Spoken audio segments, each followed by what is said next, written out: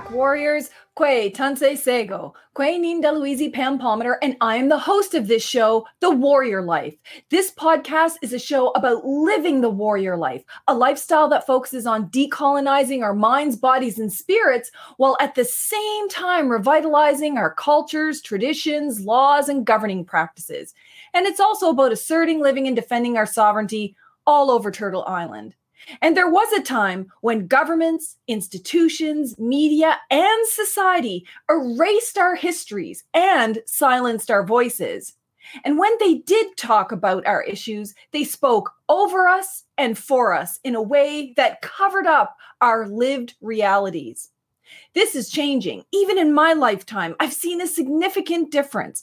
I've seen more and more Native peoples represent us in a wide range of areas, from land defenders, water protectors, lawyers, teachers, authors, actors, and filmmakers. Today's guest is someone whose work I have admired for a really long time. Courtney Montour is a Mohawk filmmaker whose work focuses on exploring all of the complex issues related to Indigenous identity, an area that I care a lot about too. Her previous films include Flat Rocks and Sex Spirit Strength, and she's also directed several episodes for other documentary series like Mohawk Ironworkers and Skindigenous. She also has some really exciting news to share with us today about a new documentary. So we better just get right into this. Welcome to the Warrior Life podcast, Courtney. Hi, Pam. Now for having me. Oh, I'm so excited. I'm literally so excited that you're doing this. But before we get right into it, and before we share that really exciting news, maybe you could just introduce yourself the way that you like to. Yeah, sure. So I'm Mohawk, Ganyageha from Kahnawake Mohawk territory, and my community is just outside of Montreal. I've been really fortunate to be able to work with my community and just the Indigenous community in this area pretty much all of my life on different issues. Started off working in education, and now that transitioned into being a filmmaker. And I've been working in film now for just over 12 years. That's really exciting. And I know a lot of people, when they listen to my podcast, anyone who comes on my podcast, the first question, they have several questions, but the first one they always ask is, how did this person get to where they are today? So maybe you could tell us a little bit about your path, what were all the steps that you took to get to where you are today? I did journalism. I graduated from journalism at Concordia University. And I had never intended to go into film. I didn't think, I had a film background. My next move was to actually go over to McGill University and work in the School of Social Work there and help coordinate their Indigenous Access McGill, their support service for Indigenous students.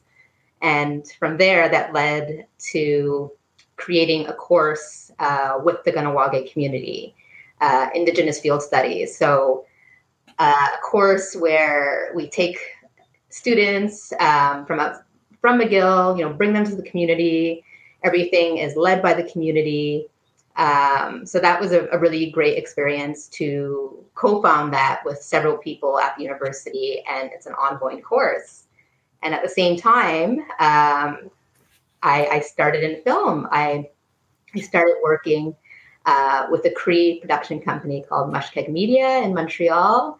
And at that time, again, like I said, 12, 13 years ago, they had some, training positions and just wanted to bring Indigenous people in and give them access to these opportunities to work in documentary. So that's how I got started. I think that was so important that opportunity was there, that there was the support, from a First Nations production company to take on people who didn't have experience in film and say, try your hand at editing, try your hand at sound, do some production coordination. And then now, if you want to direct, hey, come on board and direct. And so I directed with them a few series, including Mohawk Ironworkers, which you mentioned. And that to me is really special, again, because we filmed a lot with my community, Kahnawake, and bringing that history to the screen. And that's what's really important to me, is that all of my work is really based on bringing our Indigenous stories, to the screen, and our histories. And so our communities can be proud to see their stories out there. What's really exciting about that is not only are you learning about all of this, getting work experience in, documentaries, directing, filming, like everything that goes with it, but you're also helping to share that knowledge with other people so that we have the next generation coming up and they can represent our voices. And I think that's the best part about this. In other societies, you have people who are, they're the only one expert and they keep all the information to themselves like gatekeepers. But in our communities, it's about, how are we giving back in this relationship with our communities? So that's really exciting to hear that's, some of the experience that you brought to all of this. And in the introduction, you also I also talked about two of the other documentaries that you worked on. And I'm wondering if you can talk about Flat Rocks and Sex, Spirit, Strength. Like, what were they about? And why did you choose to work on those particular documentaries? Sex, Spirit, Strength is a 1-hour documentary, and it follows the journey of two young men, parallel stories, as they're making their way through issues of sexual health and gender identity. And for me, that was really important because I feel like there's a lot of shame and stigma, maybe some, lack of knowledge and access to these services in our communities. So I think it was really inspiring to hear from these young men as they navigate those issues in their lives.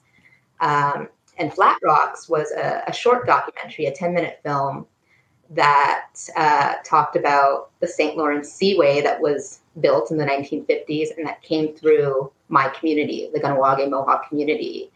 And now we have this, huge canal, ships come through all the time. It took away, acres and acres of our land.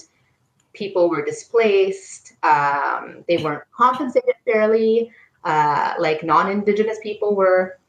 And it was a really traumatic experience that changed the shape, nature of our community and our access to water, which was so important to us. So in this short film, we really get to see that story through a 79-year-old farmer at the time, Louis Daibo, in the 1950s, and how he was really went against the Canadian government and was one of the last people to hold out on his land as they were bulldozing around him. So, Courtney, it's clear from the documentaries that you've been working on and the projects that you're working on and the people that you work with, that you choose topics that are relatively undercovered in film and media generally, but really touch on really important issues to people. What gave you that direction? I think you even said it yourself. It's important to my community. It's important to the other Indigenous people I know. It's important to me. And that's why I want to get these stories out there. Or this is why it's the focus of my stories. It's, mainstream media looks over these things. And I'm always thinking, if this story gets out there, one, our history is then known. The history is coming out. And a lot of times these issues also have to do with the Canadian government. And once they're known and once they're out there, they have to respond to these things once we put it out there. Like Flat Rocks, there's lots of documentation, but a film hadn't been made before on the seaway construction in Kahnawake. And even though it's short, again, it was done in a way, I think, to also honor the community and the experiences. And I also brought in the Kanien'kehá:ka Mohawk language as a narration for the water. That was the voice of the water. Because I think that's really important. It has to come from our perspective to really explain to people how this has impacted us and how it continues to impact us. And for me, that's why it's so related to education and why I was involved in creating this course at McGill. And because people come into the course and they're learning something new. Many times they're shocked and surprised that they don't know these things, or that some of them weren't aware that, these ships are coming right behind your house in Kahnawake, or that this destruction happened in this way without the community's okay on it.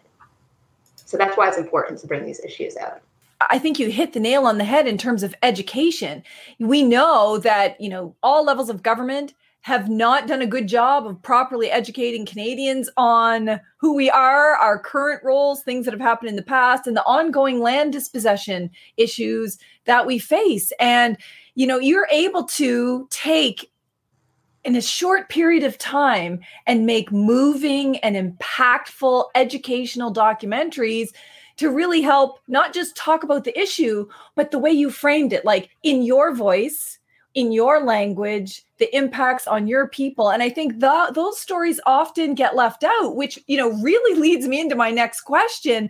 And it's something that I care very much about too. Like, how important do you think it is for this increasing number of Native peoples to be represented in the media in all dimensions, like whether they're producers, writers, the directors, the actors, the filmmakers themselves? How important is that? It's so important because for so long, other people have been telling our stories and coming into our communities. We need that chance to be able to share it from our perspectives. And it's even, it's as important to have Indigenous producers and funders, because if it's only non-Indigenous people in those positions, they might have a different perspective of how things should be done and how we film. A lot of times, I know for a lot of Indigenous filmmakers, including myself, it's time, it's building relationships. When I work with people, they become my extended family. And I really think about, what they've shared with me and the impact that this film is going to have on their lives. It's there forever. So those are things that I think about, that many people think about, that, trying to navigate what's the protocols of the community that I'm going to be visiting. How can I spend this day and this time with them? And sometimes when you think about non-Indigenous, funding and producing, that's not profitable. And we need to change that mindset, because this is the way that things need to be done, with time and care, so that everyone feels good with what they've shared and the story that's going to live forever. It's really exciting because I met you years ago, when I first came to Ontario, and I knew that you were in this industry and you were doing all of this work, and it made me so happy. It was like, here is this young person who is coming up and is going to properly represent our Native voices on issues that we really, really care about, things like identity. So I'm not going to spoil the great news, but let's just jump right into your great news, because you have a documentary that is going to be premiered at Hot Docs this May. So first of all, congratulations. I'm so excited for you. And can you tell all of our listeners and viewers what this film is all about? Well, the film is called Married 2 Acts Early, I Am Indian Again. And it's a short documentary on Married 2 Acts Early. She was a Mohawk woman from my community, Kahnawake, and I just, she's one of my heroes. She took on the government and to change sex discrimination in the Indian Act. And that's really what her fight was, and, worked for decades and decades with other women to change these laws so that Indigenous women and children could come back to their communities, could be accepted, could belong. So that's really the heart of the story in this half an hour documentary. And it's the first film on Married 2 Acts Early. And it's a chance for her to share her story again in her own voice. we have some beautiful audio recordings that filmmaker Alanis Bobswin had recorded with Mary back in 1984 in Mary's home in Ganawage. And they had sat together for several months. And so these recordings are the backbone of the film. And so I think it gives it, like, it's just exciting that it's the first film and that it's such a special way because Mary gets to tell her own story in her own voice and speak to us rather than someone else telling her story. That's one of the parts that I like the most. Now, I'm going to admit to everyone that I've had a bit of a sneak peek about what this Hot Docs documentary is all about. And what I love most about it is it's your voice, your Mohawk Kanien'kehá:ka voice, presenting the voice of another Kanien'kehá:ka person, Mary 2 acts early, and her powerful mission to end sex discrimination in the Indian Act. And I think that's exactly how it should be done. Not only should our histories be told by us in our voices, but that as much as possible, we let the leaders, the heroes, the advocates, the activists, the people who are leading the way tell their story in their voice. And I am so excited for this documentary. And I'm wondering if you could talk just a little bit more about the recordings, because as a researcher, I've been working on identity issues for a long time. I wrote a book on, Indian status and the Indian Act and all of the sex and race discrimination. And whenever I go to educate others about this or write about it, I look all over the internet and in libraries just for pictures of Mary. And I think there's 3 pictures of her on the internet, information about her. And I've never heard about these recordings. So could you tell us how that all came about? Well, that's the one frustrating, infuriating thing is that there's almost no information, visuals, pictures, video, film footage out there from Mary. So that's the first thing to say is that Mary's fight and these women, their fight was so well documented over the years and the media was always covering them, but it wasn't kept. And so that was the really frustrating thing during making this film as well. It was a 4-year journey, and part of it was just the intensive research that went into it to really make sure that that I wasn't overlooking anything. And, I would have all these written details and dates and sometimes have a media outlet and just so much information about an event or see how it was written in a newspaper, but then you would go and go to request that. And no, we threw it out. That's the biggest thing that I want to talk about, how difficult it was and how upsetting it is that this isn't considered important as a whole by Canada, by our Canadian institutions. And I think a lot of that also has to do with that. It's Indigenous women's stories. It's a woman's story as a whole. Might have been done differently if it was a man. So that's one big thing to start with. And then the tapes from Alanis, these recordings, I've been fortunate to get to know Alanis through her work with me on Flat Rocks. She mentored me on that short film.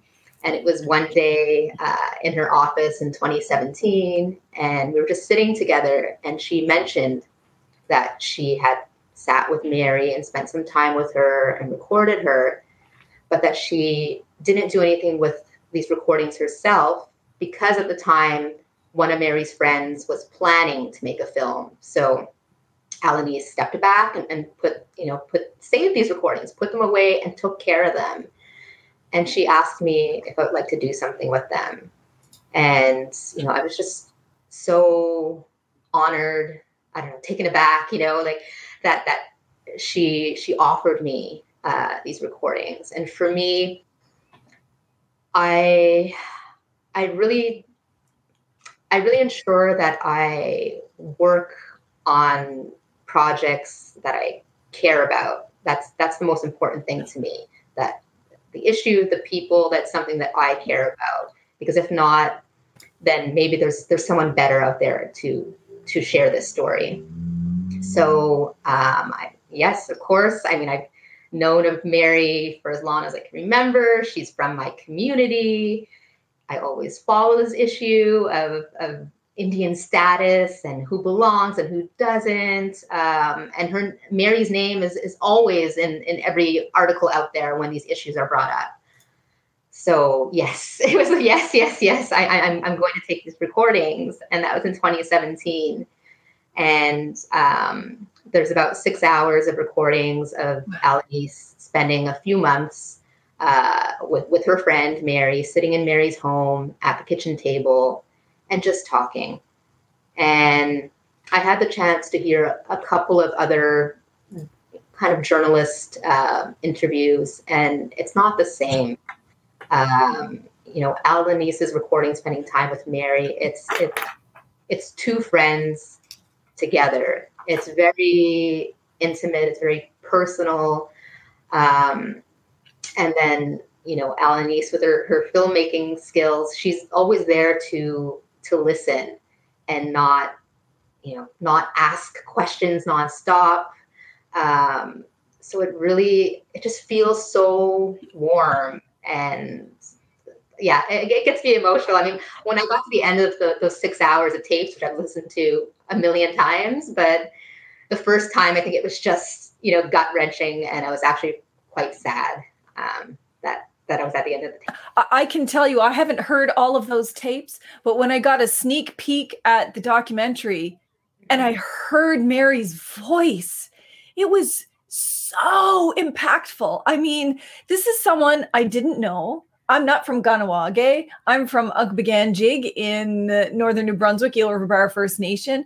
But my whole life, we grew up, my family impacted by sex discrimination in the Indian Act, racism in the Indian Act. And we've always looked to who's doing the work on this and how can we support it. And Mary 2X Early's name was always there. She's one of the reasons why I did my doctoral research on this, why I've done advocacy on this, why I've tried to help other people on this issue. And so when I heard her voice, I just felt myself being very emotional. Like I'm hearing the words from someone who I consider like a grandmother. And, maybe that's just a Native thing, but she very much feels like the grandmother to all of the people that she helped return to their communities. And for people who don't know Mary, this will be the first time maybe hearing her voice, but for all the Native people who ever worked with her or knew knew about her, I imagine they're going to have the same reaction, because it's just, it's emotional as it is educational to hear her voice in a way that, what are the chances that there would be these recordings here?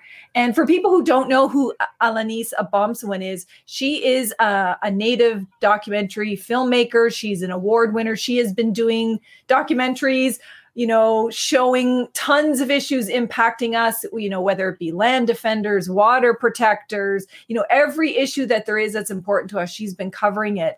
And what I really appreciate about her is that she offered these recordings to you like you offer your knowledge and skills to another generation in Kahnawake around filmmaking and things. It's like helping to build each other up.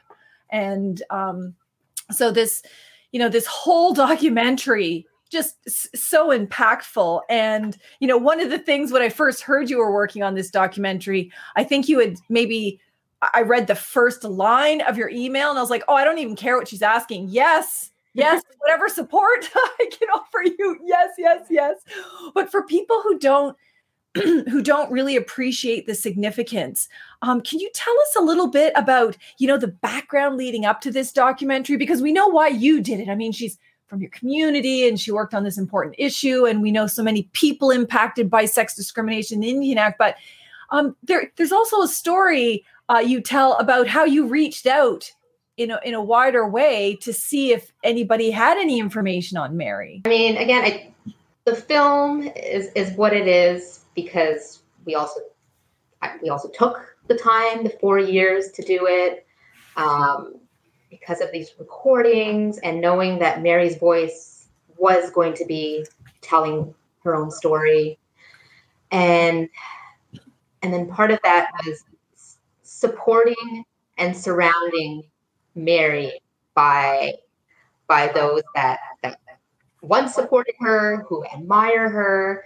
So that was a big part of it. There's a network that's really here to support Mary and the release of this film. And at one point when, what we call development stage, where I was doing research and we weren't sure yet if we would have the funding to actually make the film. And it's being done through the National Film Board of Canada.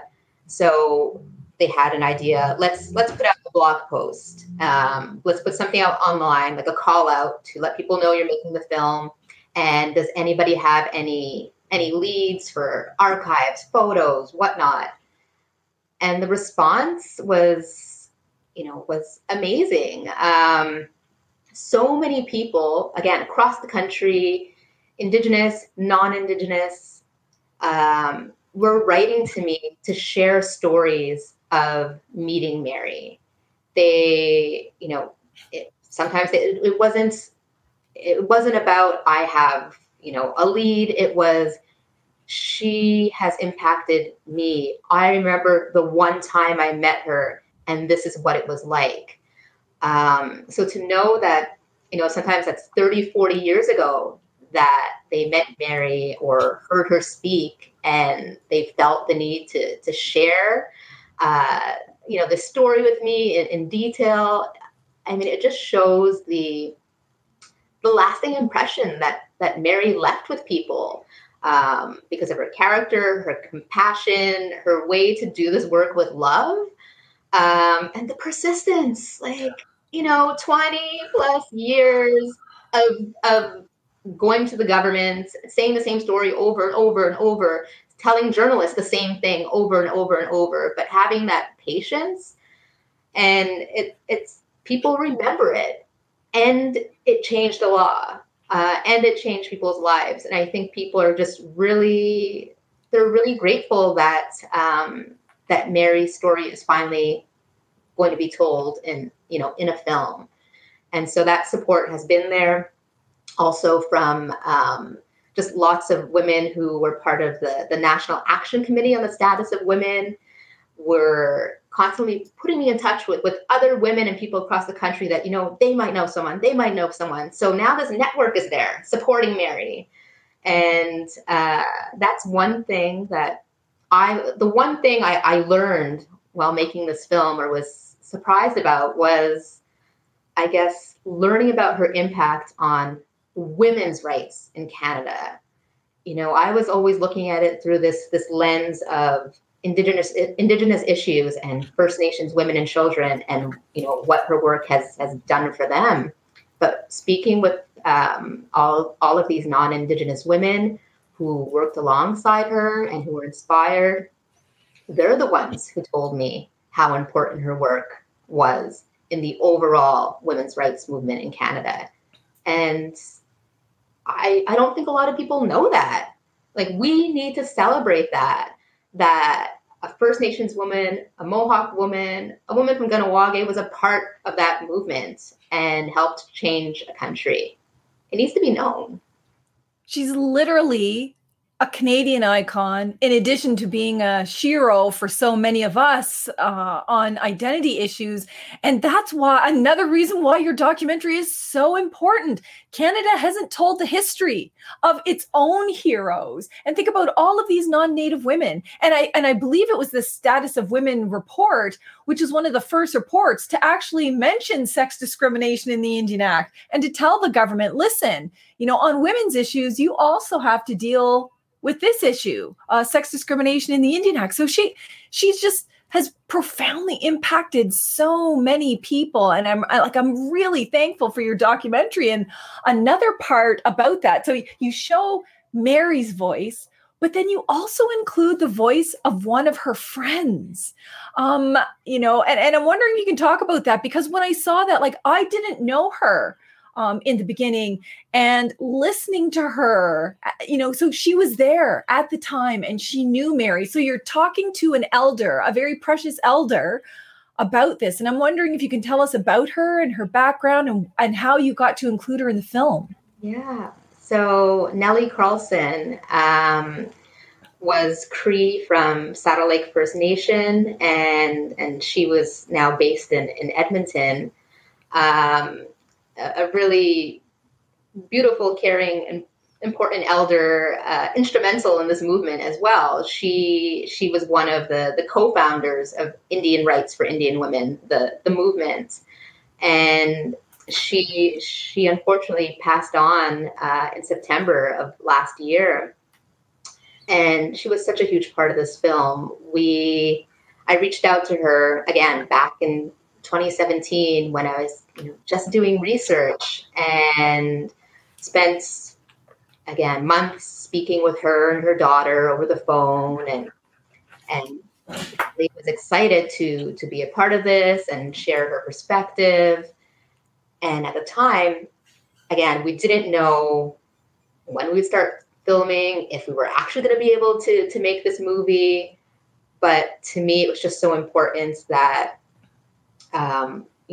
we need to sit down with Nellie now. She was 90 at the time. That we need to sit down with Nellie and record her. Anything can happen by the time we're ready to actually make the movie. This was something urgent because, once our elders pass on, that knowledge goes with them unless it's been shared, already for us to help carry on those stories. And just like Mary, Nellie had the same situation where there's not much out there in the media that was kept. So it's the same thing that was like, this is the time. We really need to film with her now. And so we made that accommodation. And when I was in Edmonton in 2017, we sat down together and spoke. And she spoke for, I think, like an hour and a half. And she was just so passionate about these issues and the time she spent working. So I couldn't be more grateful for the time that her and her family shared with me. She had a chance to see the film before it was completely finished, but she watched it several times at home. So I'm so happy that she had the chance to see it, express how she felt about it before she did pass on. And it's just so important to have her be a part of it. And I think, there's so many things that she says in the film that are emotional, but I think one thing that sticks out to me when we talk about, 1985 and Bill C-31 and this law finally coming through, and I'm asking her, like, what was it like, all these years? And I'm like, 15, 17 years. And she's like, oh, it was like 20 plus years. Like, don't get me started, was kind of her reaction. But what she said next was, oh, my children were all grown up by then. And, it's only the kind of thing, that someone like Nellie and these women could say that they're measuring the time in the time that their children grew up and are now adults. That's the amount of time that they spent working on this issue and traveling and going to the governments and, just having to put up with all of this. It's the sacrifices that Mary and Nellie and all of the women from Indian Rights for Indian Women, put up with, and the sacrifices that their families and children also did for First Nations women and children in this country.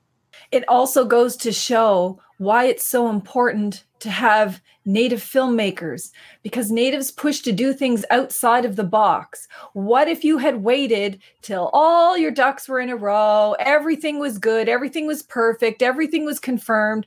Then we might never have heard Nellie's precious words, her voice, in her own voice. And I think that's another gift in this documentary that is so important, that you made sure that we had this amazing elder, leader, warrior's voice in this documentary, because you've now documented another hero. You've done that for her family, her community, and all of the women and children who've had this same experience. And it really goes to show how important it is that we go with our gut instincts, that we protect our elders' voices, that we push to make these things happen. And, that's also on you, Courtney, that you thought to do this, that you pushed for that, or we could have lost her voice. And think about how many elders' voices we don't have, because it wasn't Native people, pushing for this. And so I think that's so significant to this documentary. And I'm sure you'll see a lot of, when people finally get to see it, just how appreciative they are of that. Now, another person that you had in the documentary, I'm not going to name them all because we want to save some of it, was that you also included her son. Mm-hmm. Yeah. And I didn't know that was, that was her son. I didn't know about her background, but the fact that, he's talking about the impact on him and how amazing his mother was, coming from his voice. I think that's another important contribution. For me, it was always important to, again, Mary's telling her own story, but I didn't want to keep this in the past because there's many people who don't know anything about it. I didn't want them to see the film and think, oh, so this issue is resolved. It's a historical issue. So I made sure to bring people in today. I mean, I'm in the film, and I gathered people together at Mary's home in Kahnawake, which is now where her daughter lives. To me, it's such an important place to be. It's where so much of the work started. It's where Mary grew up in the house, raised by her grandparents. It's just, again, that connection to place. And I think of the history there and the women's meetings there when they're meeting in secret. And because the recordings were also done in that space, I'm like, we need to go back there and we need to listen to these recordings together and also just share some stories. And so her son, Ed, came to join us. And then I invited Jody Calaboo Stonehouse and her daughter, Isabella, who live in the Edmonton area and are just two individuals who are impacted by Mary's work. And we just got together to listen and to reflect. It was the first time that any of them were hearing these recordings. And for Ed, it was, again, it's to hear that strength and compassion that, he had from his mom. You could just tell all of his outlook on life was something that was passed down from his mom, Mary. And again, Ed also passed away. He passed away as well in January. And so here you have captured the voice of and the spirit of Mary in her son. And, one of the things that struck me, like knowing that he had passed away, I was like, oh my goodness, she caught yet another elder's voice who is able to share something wonderful and happy and beautiful in the very place where she had secret meetings, in the very place where all of these women came up with, how are we going to do this? They were a support network for one another because they faced pushback, from all elements of society. And here you have her son, say, you could hear the pride in his voice that his mom was such a warrior and she left that legacy to him. And now, his words will leave a legacy to other people in Kahnawake. And I find that, again, that's another really emotional and impactful part of the film. And thanks to you for making sure that we all get to benefit from that. Yeah. Like I said, it was just the whole experience of making the film was very special and very relationship based. And I'm just, again, so honored that I was able to spend that time with Ed and with Nellie and to hear their stories, and that And that, again, we have this history. It was just the timing. We have this history that we can share through this film. We are talking about a fight that Mary, was instrumental in, getting rid of sex discrimination in the Indian Act and racism in the Indian Act that served to keep First Nation women and children away from their communities, away from their culture, away from their people, away from who they are as people. But a lot of people misunderstand that this is all history, that this is all in the past. And I think one of the most important things about this documentary is, yes, this documentary shows, Mary's work, but it's a battle that's ongoing today. Again, some people might know and might not know, the basis of this sex discrimination in the Indian Act really separated First Nations women and children from their communities if they married someone who was non-status. So they had to leave their community. That meant they couldn't live there anymore. They're not allowed to be involved in voting, decision making in their community. And it's that separation trickled down the generations, because that the first law that Mary worked so hard for didn't, fix or address all the sex discrimination. So there's been 2 subsequent laws, and the most recent one, Bill S3. Now the Canadian government's like, yes, we've taken care of all sex discrimination, but it takes time, and there's so much trauma, and these women and children are still living this. They need to apply to the Canadian government, and see if they'll be accepted. And that's, the big issue here is that the Canadian government is still determining, who is First Nations and who isn't. And that's the big problem here. And the women and children, the women haven't been compensated at all for any of this as well. And on top of some of the barriers I've already, mentioned, it's just, there's also that barrier to access to culture, to language, again, to your community, because sometimes some of these things are tied to having status in order to access them. And so it's these women are doing the work to be able to reconnect with their communities, to learn about their culture. Again, all the weight is being put on First Nations to tell the government, hey, step out, step back. This is not what you should be doing. For people who don't know, there's a very clear connection between murdered and missing Indigenous women and girls and the final report of the National Inquiry into Murdered and Missing Indigenous Women and Girls, who found that one of the root causes of violence and sex discrimination against First Nation women today is the ongoing sex and race-based discrimination in the Indian Act that excluded them for so many years. And when they did include them, they included them under different sections. They never acknowledged the harm. And like you said, never compensated them.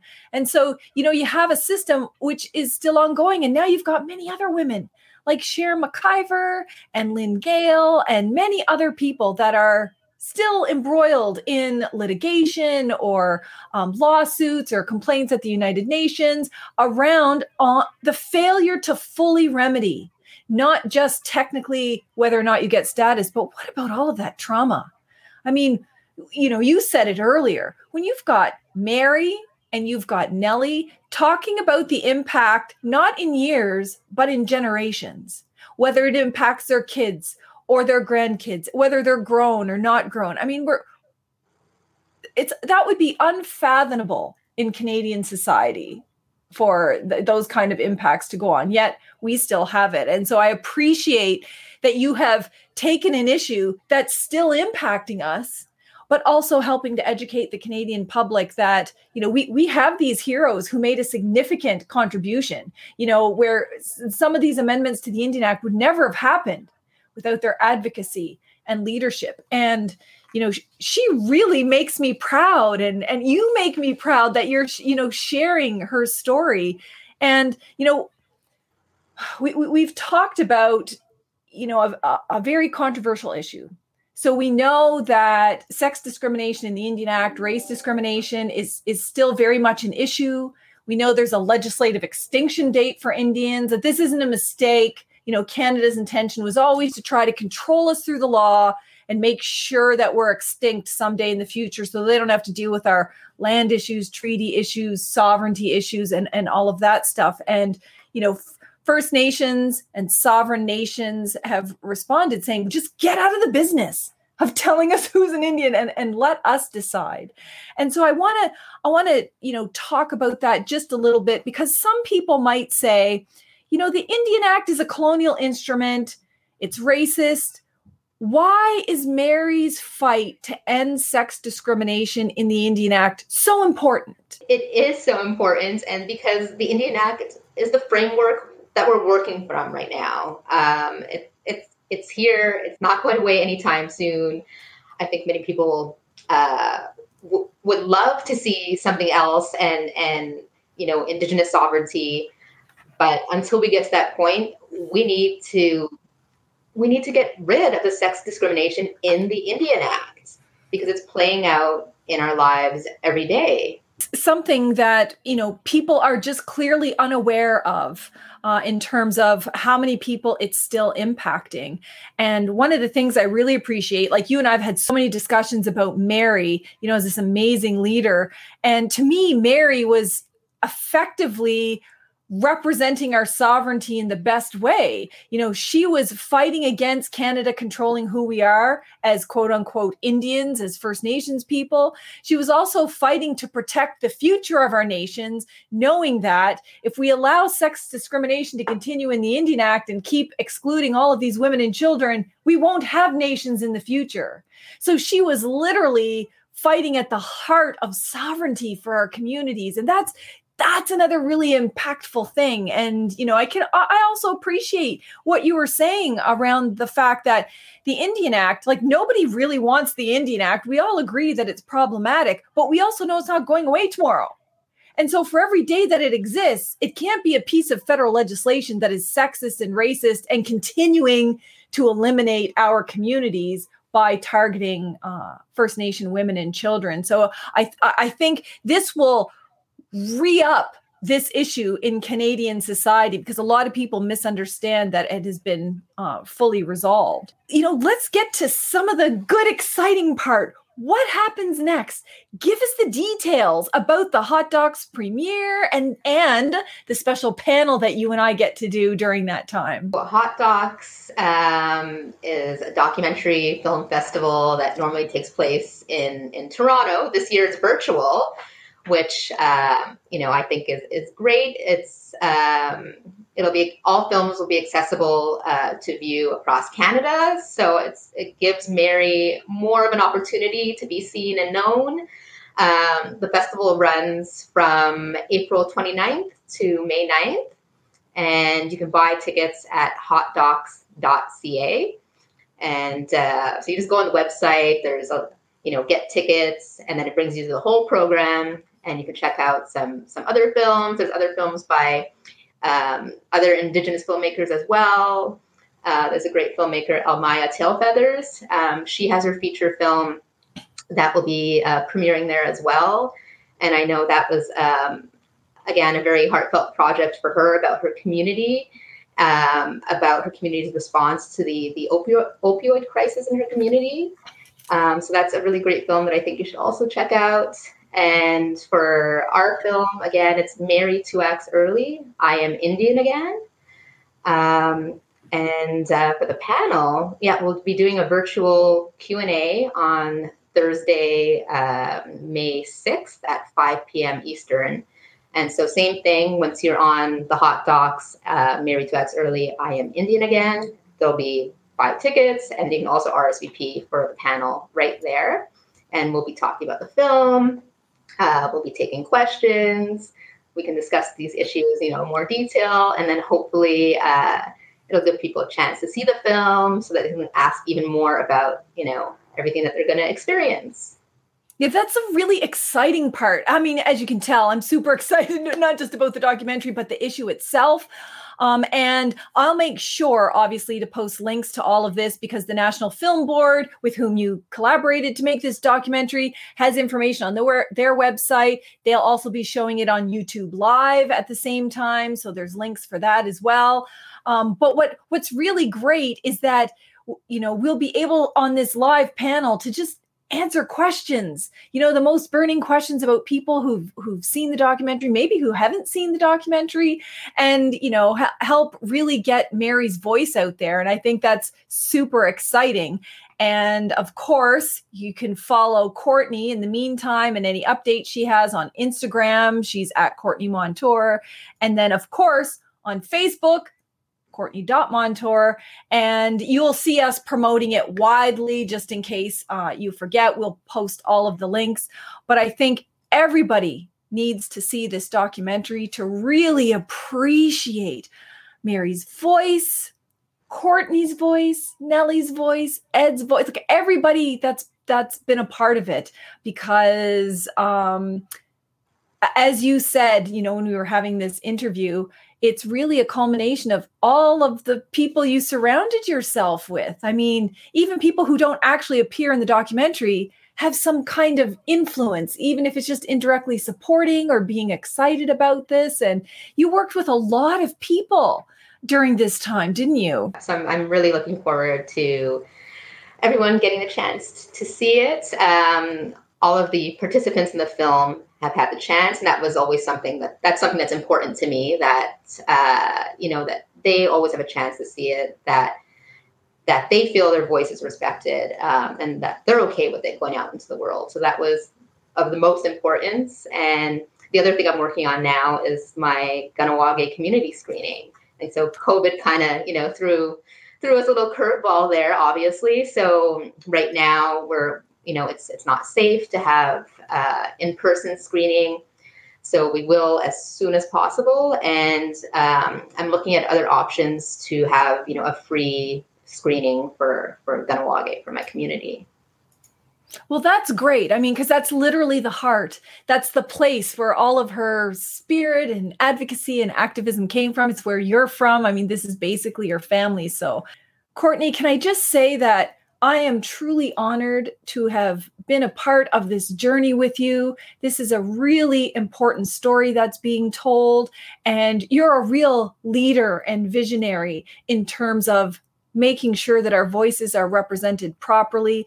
And I'm extremely grateful that you joined me on this podcast so that everyone will get to hear all the background about what went into this documentary and hear your voice, straight from you about how meaningful it was, all of the people that you worked with, and, the important issues that are still here. So thank you, Walalan and Niawan, for being a part of this. Nyawa, to you too as well for being a part of it. Thank you to all of our Warrior Life podcast listeners and now YouTube viewers of these podcasts for continuing to support this podcast, for always watching and listening to these podcasts, helping to uplift the voices of all of the Native warriors that come on here. Again, thank you for tuning into this podcast. Till next time, keep living a warrior life. Walalia.